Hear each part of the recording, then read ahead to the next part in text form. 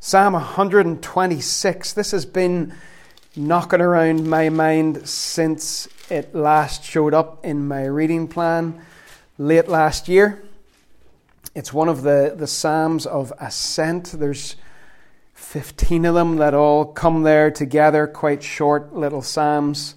Let me read it for you, and then we will get tore in. I forgot to say as well, we're having lunch today together. And if you hadn't planned to stay, you're more than welcome to stay. There's always a wee bit extra purchased. Anyway, verse 1.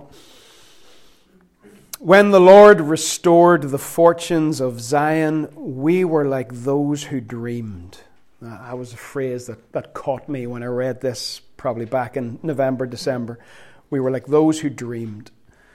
Our mouths were filled with laughter, our tongues with songs of joy. Then it was said among the nations, the Lord has done great things for them. The Lord has done great things for us, and we are filled with joy. Restore our fortunes, Lord, like streams in the Negev. The Negev is the southern region, which was desert land. Those who sow with tears will reap with songs of joy. Those who go out weeping, carrying seed to sow, will return with songs of joy, carrying sheaves with them. Do you ever have remember when conversations? We're at a family get-together or just over the dinner table or wherever. There's recollections of memories that are precious, times in the past, funny stories, whatever it may be, things that you go back to over and over again. Even though you know everybody around the table remembers it because you talked about it a few months ago, it still comes up and you remember when that happened? And it's particularly humorous actually with my father-in-law, who has a lifetime of raising Jack Russells. And if you just sort of poke the right buttons in conversation and get the Jack Russell stories to come out, all of the remember when phrases come out over and over again. His favourite one is, remember when Jody did a scent mark on your lap? To me, when I actually had to drive home with the car window down and considered just removing my jeans and chucking them out the window because it was unreal. My favourite one is when the same Jody found, do you know why dogs, I don't know if it's just a Jack Russell, I'm getting off track here. I don't know if it's just a Jack Russell thing, but they tend to be able to find the most stinking mess. And when they find it, they're like, I'm going to flip onto my back and roll around in this. Yeah. And this famous Jack Russell, one of the remember when stories is when she was going for a walk along the towpath, found a dead fish, and flipped over and started rolling around on top of this dead fish. Remember when? Table as a church has got remember when moments. Remember when times of worship, particular songs that just became anthems. I said to Sarah last week, she was picking songs, and I said, don't worry about doing the same song again, because sometimes the church just latches on to an anthem for a few months and it becomes our song. And it's not just repetition because it's an easy choice. There's something going on when we sing it. And I can remember particularly great Are You Lord, singing that up the street in the building in the alleyway that we met in late 2015, and just that sense of pumping the air in defiance that we were making a declaration to the darkness and the hopelessness that God is great. And I can remember when Raise a Hallelujah became a similar anthem in dark times. There are remember when times of ministry. Times when young people packed in here on a Friday night. Times when young men sat around a fire pit with Bibles open. Time when 9 married couples came in here and went through the Alpha Marriage course. Time when we had a room full of participants in Freedom in Christ. Times when the carol service was packed. And then a baptismal service when the place was overflowing. Like a place that comfortably seats about maybe 40, 45, and there were 75, and it was wonderful. Remember when. These things that we look back on. There's remember when times of prophetic input, when somebody comes and shares something with the church, or somebody from within the church shares something, And it sticks with you. And you're like, do you remember when she came and said that? Remember when he said that? Remember when? And this Psalm 126, starts off with a sort of remember then moment, or remember when moment. One of those 15 songs, it's track number 7 in the list of 15, and it was the road songs of the pilgrims as they travelled up to Jerusalem for the feasts several times a year. And they have become road songs for many of us, just on the journey through life as we go towards the city of God. And I just want to mosey through the psalm this morning. It's quite short, and hopefully something along the way will resonate with you. Verse 1, the psalmist is speaking to the community about the past. Do you remember when the Lord restored the fortunes of Zion? And what was that like? We were like those who dreamed. Do you remember those times when God was moving and things were happening and dreaming came easy? Dreaming came easy. You felt your heart soar. You felt that with the help of God, anything could be achieved. You were dreaming. We were like those who dreamed. Our mouths were filled with laughter, our tongues with songs of joy, just overflowing, exuberant. You could see it on our faces, and people did see it on our faces, and they said, the Lord has done great things for them. We're not exactly sure what time in history the psalmist is referring to, but it is likely the return from exile, the 70-year captivity in Babylon. In fact, some versions of the psalm actually say that, where the NIV there says, when the Lord restored the fortunes of Zion.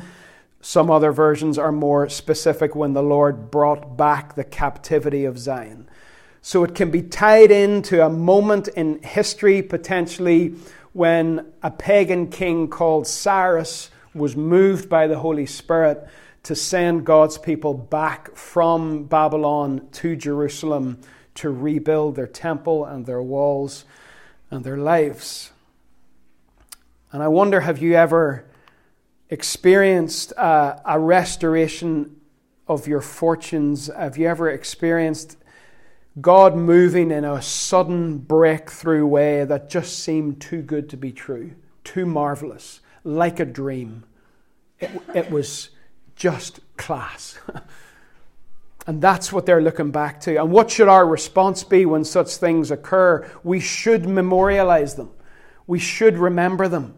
We should do what they did in 1 Samuel, I think chapter 7, where they built a monument and they called it Ebenezer, and they said, up to this point, God has helped us. In other words, He has helped us this far. He's not going to leave us now. Today, one of the things we will do as the church is eat a meal together. Why? It's not just a nice churchy thing to do. It's not just to save the hassle of cooking a Sunday dinner. It's because we follow one who said, do this in remembrance of me. Eat together in remembrance of me. We remember the great things that God has done. And in these verses, the Lord is the main character. It doesn't just say when we were restored. It says when the Lord restored. They're focusing on what He has done. And the language is corporate. This is a people who are singing together, laughing together, and remembering together as they journey along the road. It's visible. And they're dreaming. Dreaming can be those weird things that go on at night in your subconscious as you're still processing all the stuff that happened during the day. Dream can refer to illusions and things that are not really there. Or dreaming can refer to believing God for great things. Stretching out and clinging on to Him that He can do great things. That's the sort of dreaming I think we're talking about. And the first 3 verses of the psalm could be applied to any great beginning, any great deliverance, any great moment. All of you that have walked with God for any length of time, there will be moments different for all of us that we look back on, and they're these sort of moments where God moved in such a way that dreaming came easy. It could have been, in this case, it was the return of the exiles. It could be the return of the prodigal. It could be the salvation of an individual. It could be the planting of a church or the pioneering of a ministry. Lots of things that cause people to look back and celebrate and remember. But the second half of the psalm swings big time. And the tone is quite different.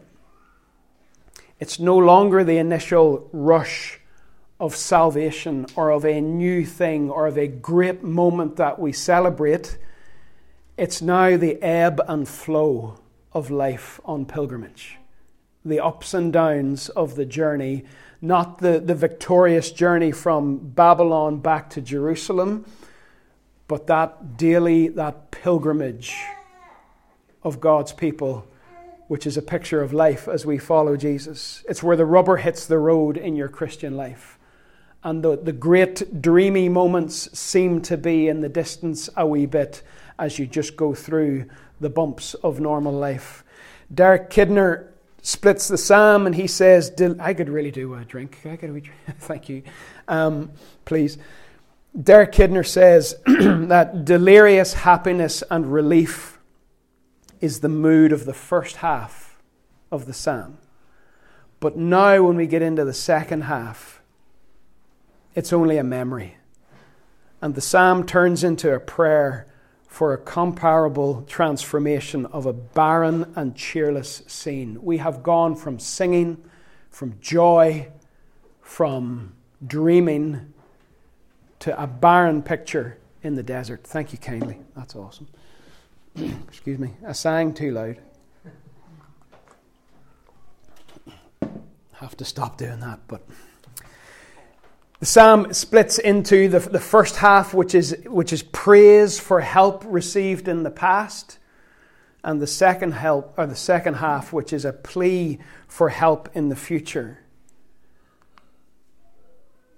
And the people are probably thinking, as the tone shifts from the joyous first half to the more difficult second half, will we ever laugh like that again? Will we ever sing like that again? Will we ever be spoken of the way people spoke of us in verse 2? Will we ever dream again? Or will the knocks and the bangs of this dangerous pilgrimage cause us to go a bit quiet? It's verse 4 that throws us a little bit. If you're reading the psalm carefully, it's not that far away from verse 1 for you to stop and think, hang on here.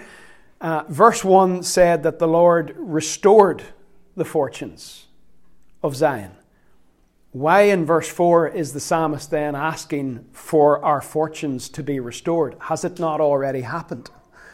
Or in some versions, bring back the captives.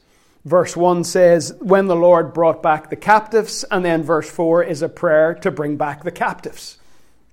What's going on? I thought it had already happened. Why do we need to pray that again? And maybe along the journey, some of them have slipped. That tends to happen. Along the journey of life, we slip, we trip. And along this path that these guys would have been traveling to Jerusalem, there were so many opportunities to trip or to slip. Loose stones and rocks on the road, steep declines, people hiding in caves at the side of the road ready to attack travelers. There's lots of things that happen on our pilgrimage that can cause us to slip backwards. Heartache, disappointment, bereavement, tragedy, financial strain, relationship breakdown, betrayal, unemployment. The list goes on and on and on. And the laughter ceases. And the songs of joy go on to a bit of a slow fade. And the dreaming stops. Because the journey's hard and fraught with danger. Have you ever slipped or tripped or been attacked by some gangster hiding in a cave at the side of the road? Something just comes at you that you weren't even anticipating. Has the joy and laughter faded because the journey has been tough Have you stopped dreaming that God can act in great power again like he has done in the past? Are you just plain tired with always being on the alert? Who's in that cave? Who's in that cave? Is that rock going to move? Where is everybody?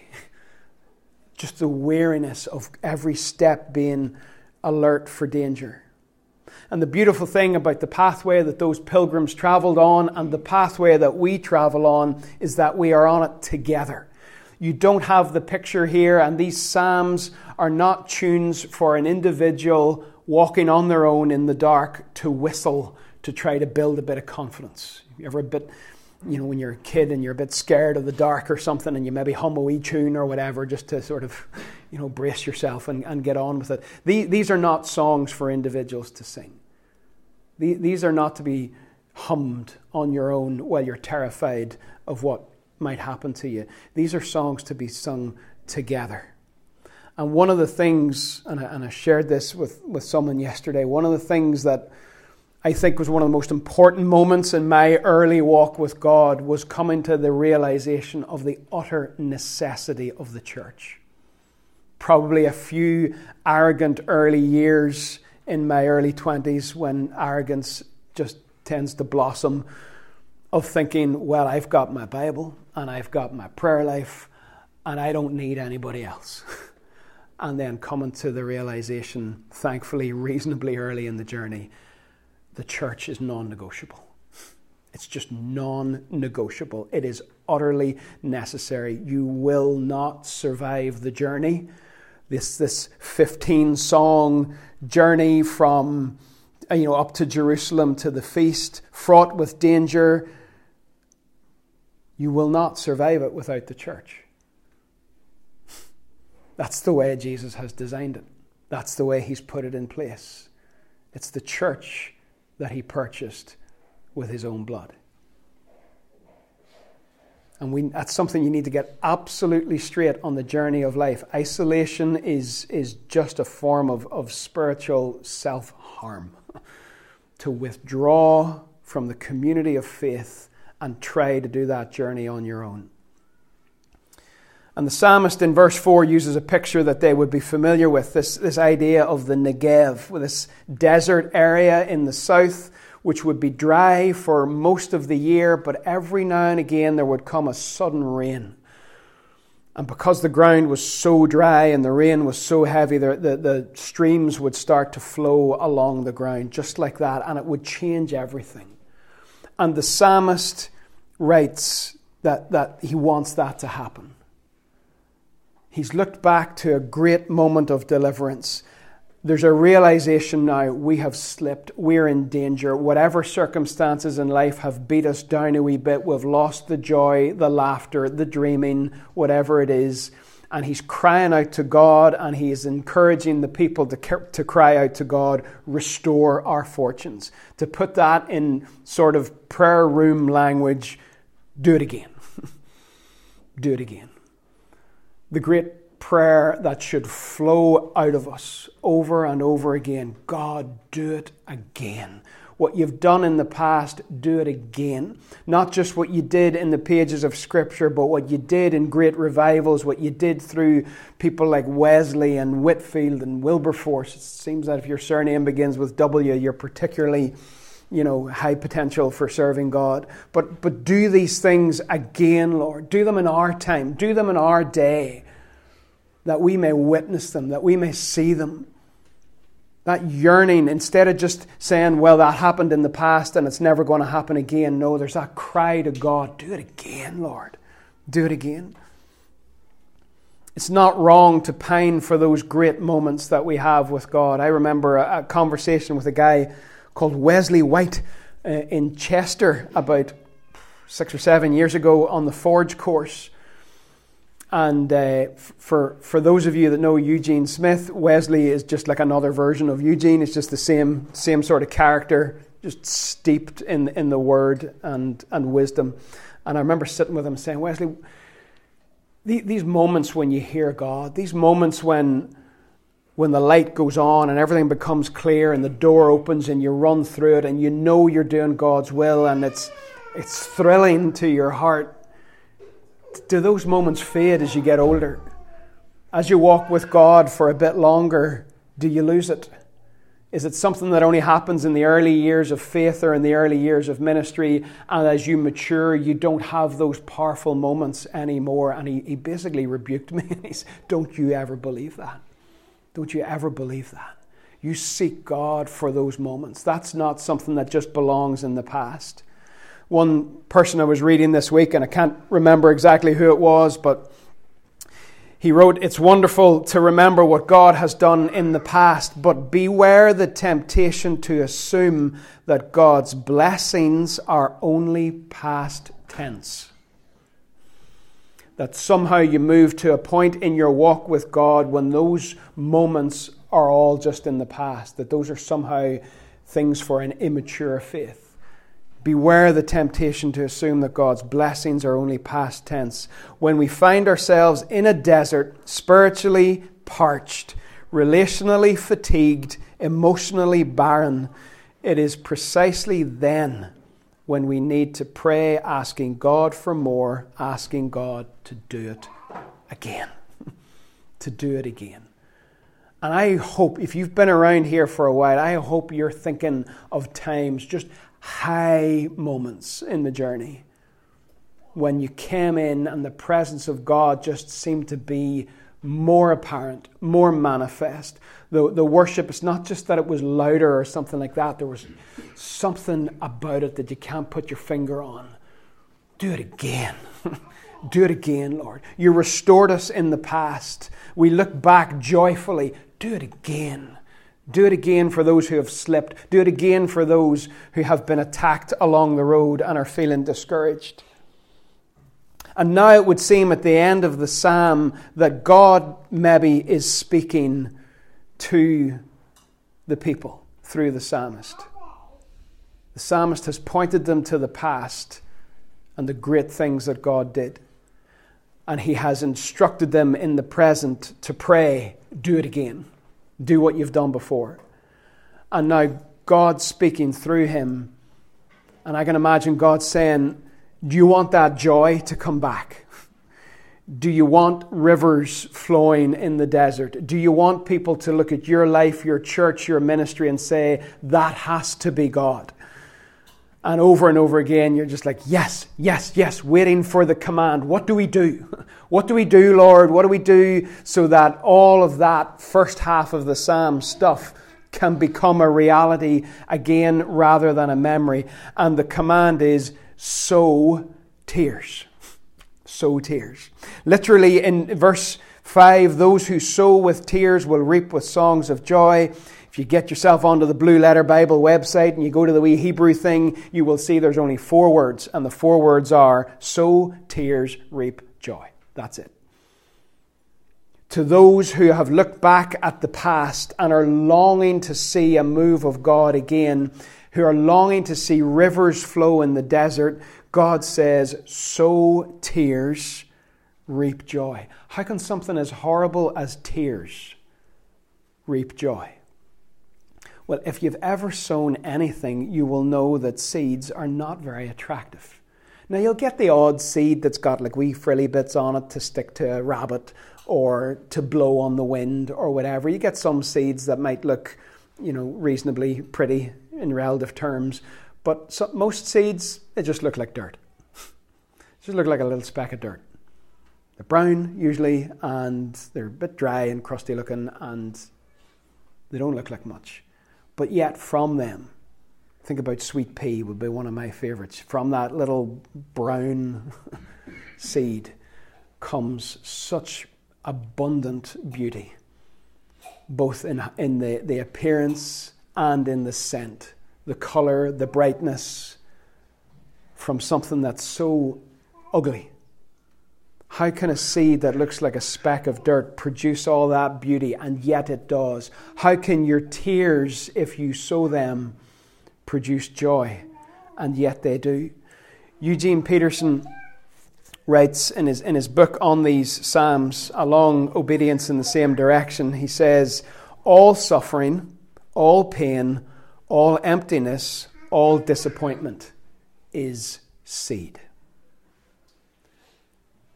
Change the way that you view these heartaches and difficulties and challenges in life. God looks at them as seeds. Those ugly, hot tears that stream down your face that you just want to get rid of, God says it's a seed. All suffering, all pain, all emptiness, all disappointment is seed. And seeds are precious. They're maybe not as precious to us as they would have been in generations past, because you can go to Dobby's in January and buy tons of them half price. But seeds are a precious thing. And I want to compare our tears, this idea of sowing tears, our tears to seeds. God says, and elsewhere in the Psalms, you put my tears into your bottle. There was a beautiful thing in the prayer room last time, the bottle on the cross. And then a little jar of water to symbolically just drip some water into the bottle. A sense of tears being put into the bottle. Because God values them. God values them. I can remember one year, my sweet peas had all faded and gone, and there was just a big heap of sort of yellowy brown straggly stalks all over the place. And I was just grabbing them and lifting them up in an armful to go down to the compost heap and dump them all. And as I lifted them, I noticed the little seed pods, the wee dry, just look like obviously little pea pods. And they're all yellowy brown and don't look like much. And I split a few of them open and gathered the seeds. God gathers your tears. They might flow down your face, they might drop onto your shirt, and they might be forgotten about, but not for Him. Not for Him. He puts His tears, your tears, in a bottle. Some other translations and the next phrase of that psalm talks about them being written in a book. Okay, if we were to do that, an up-to-date version, they're in a spreadsheet. He's logged them. They're in a ledger. He's recorded every one of them that no one else has seen. They're precious. And He says that we are to sow those tears. We're not to just discard them. We're to bring them to Him. Along that pilgrimage road, there will be tears and there will be moments of heartache and suffering and difficulty. But God promises that if we value those tears and we reinvest them, that we sow them into Him by continuing to be faithful, by continuing to do what He's called us to do, by continuing to worship when it's the last thing that we actually naturally want to do, when we sow our tears, He promises there will be a harvest of joy. Because the people they've looked back in the first half of the psalm, keep repeating it, but they've looked back to the great moment of joy and then do it again. And He's like, right, here's how it will happen again. It'll happen by you sowing your tears. You will reap joy. I really enjoyed the first session this week of Emotionally Healthy Spirituality. Any feedback I got from the other groups, that they really got a lot out of it as well. It was soul-searching. There was nowhere to hide. In a good way. That's why the groups are small. But Pete Scazzero listed 10 signs of emotionally unhealthy spirituality. And we went through them, and you had to narrow it down to one, which was pretty hard, because I think a few of us ticked several boxes and found it hard to narrow it down to one, so most of us went for 2 or 3. But one that I went for as one of his 10 signs of emotionally unhealthy spirituality was number 2, ignoring the emotions of anger, sadness, and fear. A sense where these things are negative and I shouldn't experience them. And especially if I am a pastor, I shouldn't have anger. That's wrong. And I processed that this week and read it in the book, and I agree with him fully. That to ignore those things is very dangerous. You don't feed on them. You don't allow them to thrive. But if those emotions are rising, you stop and you ask why, and you deal with it. You don't hide it. And it's the same with your tears. It's the same with your sorrows. It's the same with your heartaches. Sometimes we have a tendency to hide those things, to push them down. And God says, no, sow them. Sow them. I treat them as precious. I gather them in my bottle. I write them in my book. I want you to have the same attitude towards them. I want you to sow them. Bring them back to me and sow them. And let there be a harvest of joy. Don't pretend they're not there. Don't pretend they don't fall. Don't put on a brave face. Our tendency is to bury those things. And I want you to know that there's a huge difference between burying something and sowing something. You may sound the same. Well, they both go under the ground. And Christian burial, as we bury a child of God, there's an element of sowing there as we await a resurrection. But for most people, to bury something means dig a hole, throw it in, cover it over, forget about it. Don't let anyone see it. Don't tell anyone it's there. Never dig it up. Never want to see it again. And that's the way we sometimes are with these negative emotions or with our tears and disappointments and heartaches. We bury them. And God would say, don't bury them. Sow them. Sow them. Don't put them 6 feet under. Put them an inch under the soil so that they can germinate, grow, and bring forth beauty and joy. They are to be sown. And these people had maybe at this time of the year when they're traveling, they'd maybe seen the joy of the harvest. They had feasted on all the goods of the harvest. They'd stored up food and eaten it all winter long, but now the storehouse is dwindling. And now they look outside, and I don't know about any other hobby gardeners who look outside and wonder, is it ever going to dry up? Is it ever going to warm up? Are we ever going to have conditions for sowing seed? And even when you sow the seed, you're sometimes thinking, oh, it's really cold. It's April and it's still really cold. And the ground still feels really clumpy and wet. But you still sow. Sowing's an act of faith. And for these people, they weren't in the heavy, wet, cold clay of Scarva. They were in the Negev. They were in the desert. And they had to sow and believe that water would come and that seeds would germinate and that a crop would grow. So when you're in a desert, thirsty, parched, do you have the faith to keep sowing? And the water, the water that they wanted, back in verse 4, they wanted a river. They needed water, because if you want something to grow, you need water. And God says there will be water, but the water will not be a sudden river. The water will be the slow drip of tears. They'll not only be the seed, but they'll water the seed. There will be irrigation in this dry desert if you invest your tears instead of hiding them. So what will you do with your tears? What will you do with your sorrows? Don't hide them. Don't bury them. Bring them to God in private devotion. Bring them to church and share them with God's people in intimate fellowship. That's what can happen in these little groups. We sow our tears instead of just silently in isolation letting them drip on the floor and be forgotten about. Bring them to the King in praise. Even now as we worship, let it be a time of sowing. I don't mean everybody should be blurting by the end of it, but I mean let it be a time of just bringing the pain to God and saying, I'm not going to hide this, and I'm not going to wish it had never happened. I'm not just going to let it drip on the floor and dry up. I'm bringing it to you, and I'm investing it by faithfully declaring your praise even when I don't feel like it. Amen. That's Psalm 126, or some thoughts on it.